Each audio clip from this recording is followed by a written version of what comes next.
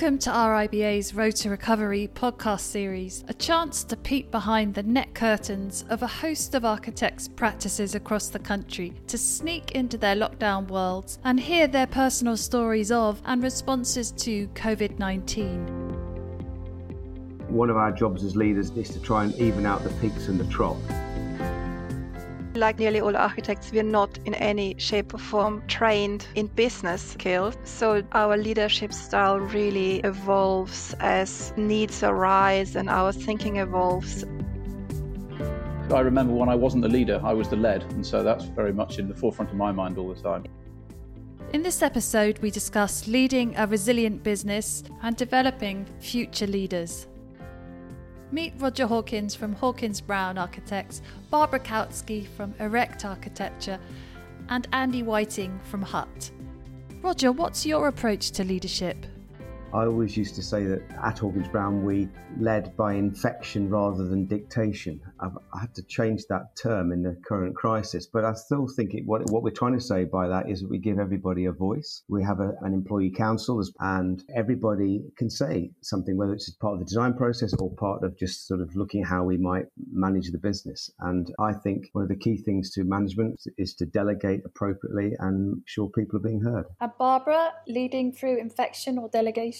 Well, our business is a lot smaller than Roger's. We are 9 people, so this is very much a small firm. And we are leading, I would say, through collaboration. Slightly different word, probably similar meaning. And our approach to leadership is very much to take our team with us and to give them the knowledge that empowers them to take ownership of the business and sort of grow to become co-leaders themselves. And Andy? I think that my approach to leadership is I imagine that we're all leaders a little bit, and I lead as I would like to be led, really. So we try and create an environment where everybody feels like it's an environment where you can make mistakes, you can try things out, and we almost encourage experimentation to the extent whereby it's a very level playing field. We all participate in design conversations very democratically and equally. We have a huge amount of conversations. The communication is exceptionally high. We have endless design conversations. We have 5 or 6 places in our 2,000 square foot where we can all sit and talk about projects. So I think communication is a massive part of Hut, and encouraging everybody to participate is a key thing. I remember when I wasn't the leader, I was the led. And so that's very much in the forefront of my mind all the time. Yeah, and Roger, with a larger practice, what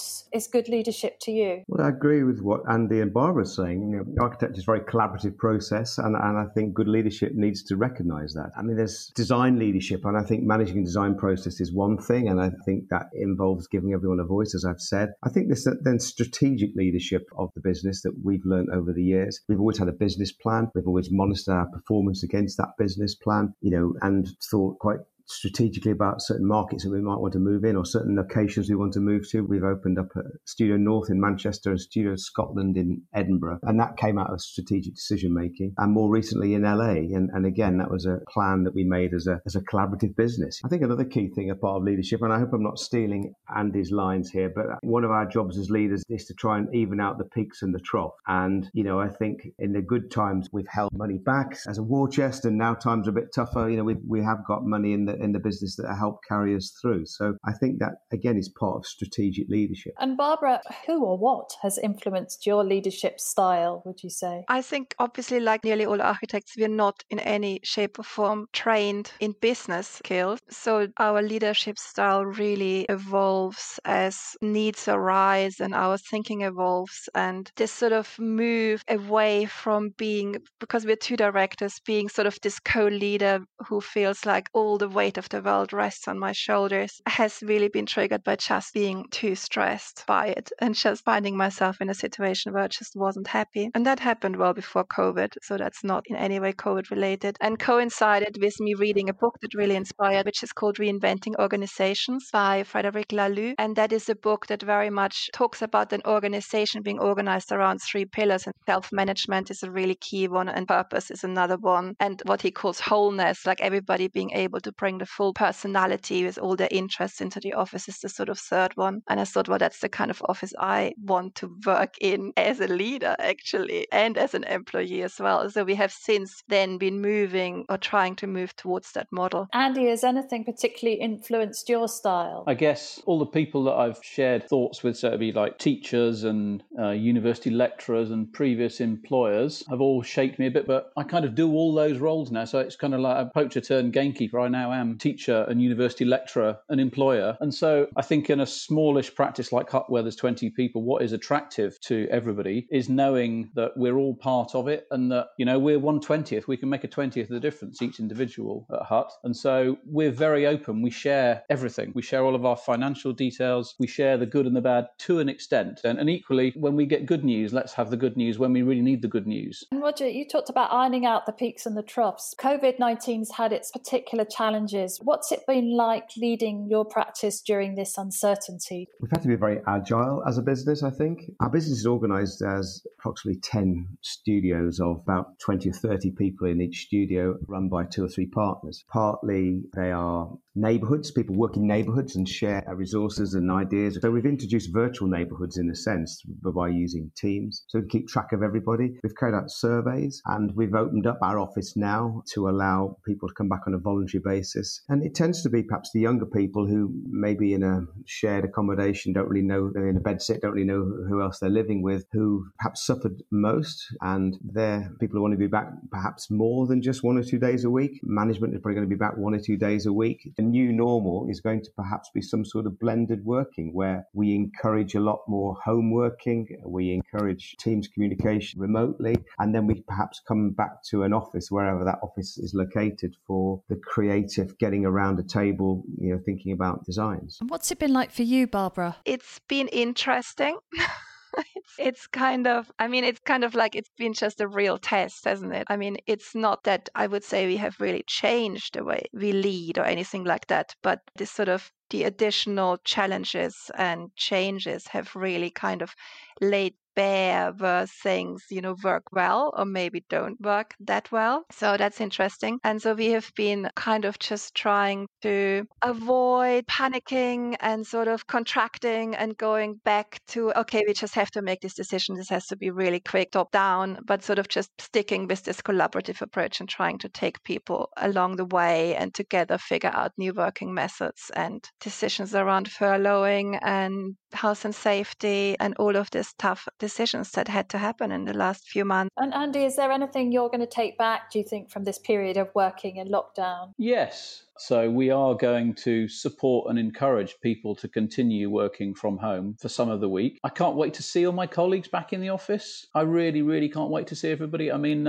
I've hated it, frankly. I love all the team that I work with. I love kind of having lunch with them and the chance conversations and all that, which doesn't happen via Zoom. We've made these kind of Slack channels where we just post what we're working on before it's finished, which is quite nice. And you can kind of look at somebody's, could be a reflected ceiling plan or a sketch of a housing project or whichever it might be. So I think everybody could work from home 1 or 2 days a week. It'd be a much more efficient thing, and we're definitely going to continue doing that. But I think everybody should come back to the office for a day or two. How we're working at the moment, we have a maximum capacity rota rather than a minimum. So you're only allowed in Monday, Wednesday or Friday, and then Tuesday, Thursday the following week. And we organise it very carefully. We've got loads of places in our studio where we just have little design chats. And if I'm chugging through some fee proposals, I do that at home. If somebody else is chugging through some CAD, they do that at home. We come into the office for design conversations, the role of tracing paper and a pot of tea type of stuff, which is, you can't really do that, I don't feel, remotely. We've done it, but it's painstakingly slow. And there's something about us all looking at the same screen and drawing on the same piece of paper. I guess another part of that is thinking about preparing the next generation of leaders. Roger, what are your thoughts? Well, I described our office as having these series of studios. Every studio's got 1 or 2 part 1s there and a couple of part 2s, so that they're experiencing, that they're seeing what goes on and learning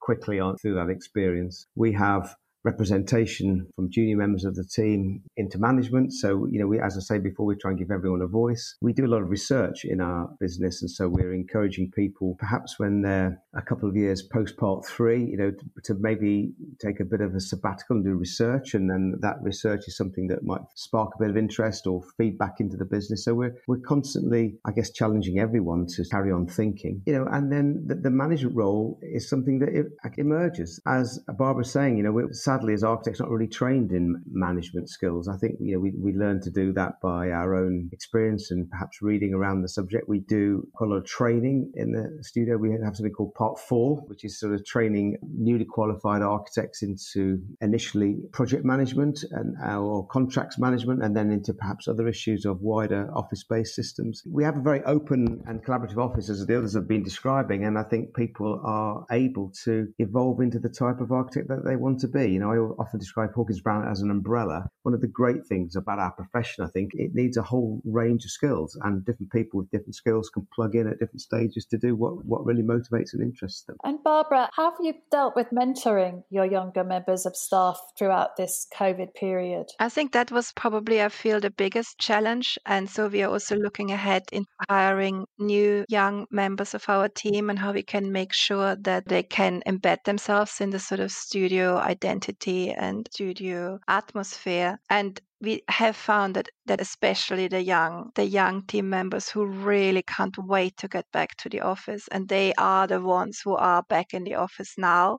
And it's the oldies like Susanna and I who are kind of still at home. But, there's this sort of negotiation process going on who is allowed to be in the office at the moment. Hopefully there's not another lockdown, because that does make this kind of embedment and the socializing that little bit harder. But we work in sort of buddy teams. So every project has a sort of more senior and younger, however small, because lots of our projects are very, very small. But we make sure that there's always at least 2 team members on every project, and they're called buddies, and they sort of look out for each other. And that is really how the very young, the year out students kind of grow into this project work. And then it's really down to their ambition. There is really no limit to what they can do if they sort of step up and want to do it. And we encourage that, but try and have the support structures in place to cushion falls. And Andy, there's something around learning by osmosis, if you like. I think it's toughest for if you're at the top or the bottom. I guess we're all at the top. We all own the businesses basically, and we like interacting with lots of people in the business, and the youngsters want to learn from everybody else in the business. I guess the people in the middle that are embedded in projects, they're least affected by this situation. I mean, we've taken on projects that we might not have taken on before to give them something to do. So we're entering competitions. We're doing speculative research work that we might have done before, but we're definitely doing now, kind of give them a creative outlet. We're very strict about making sure people participate. Even some of the less kind of sociable people, we say, you have to join the Zoom design call. Don't tell us you've got a deadline. You've got to participate. And I will ask them, I'll say, so-and-so, what's your view on this? And I know if they're just kind of sitting there quietly in the background. So we kind of do the same thing in the studio, but we now have to do it all virtually. And the studio might take on a different role. It's maybe not where work is ploughed through. It's where ideas are reviewed and discussed and nurtured. Roger Hawkins, Barbara Kautsky and Andy Whiting, thank you all for taking part in this RIBA Road to Recovery podcast.